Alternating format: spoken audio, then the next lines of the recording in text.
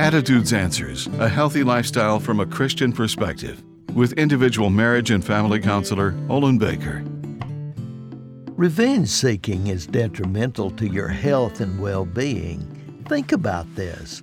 Being possessed with revenge, a person has to be obsessed with anger, resentment, and hatred.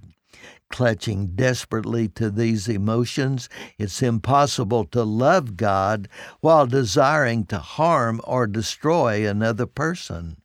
Hatred and revenge produces separation and alienation from God and others. Think of attending worship service or Bible study absorbed with thoughts of revenge.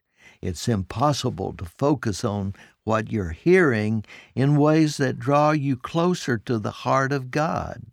Hatred and revenge are like rust and acid that eats away at whatever it touches.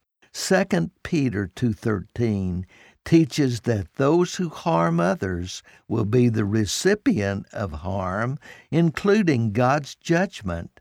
There is a better way, and that is to turn over the need for revenge to God, who is able to redeem that person.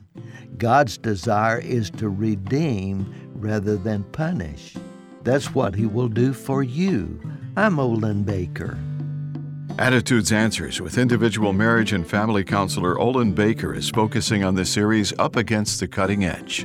Subscribe to the Attitudes Answers podcast on your favorite podcast platform.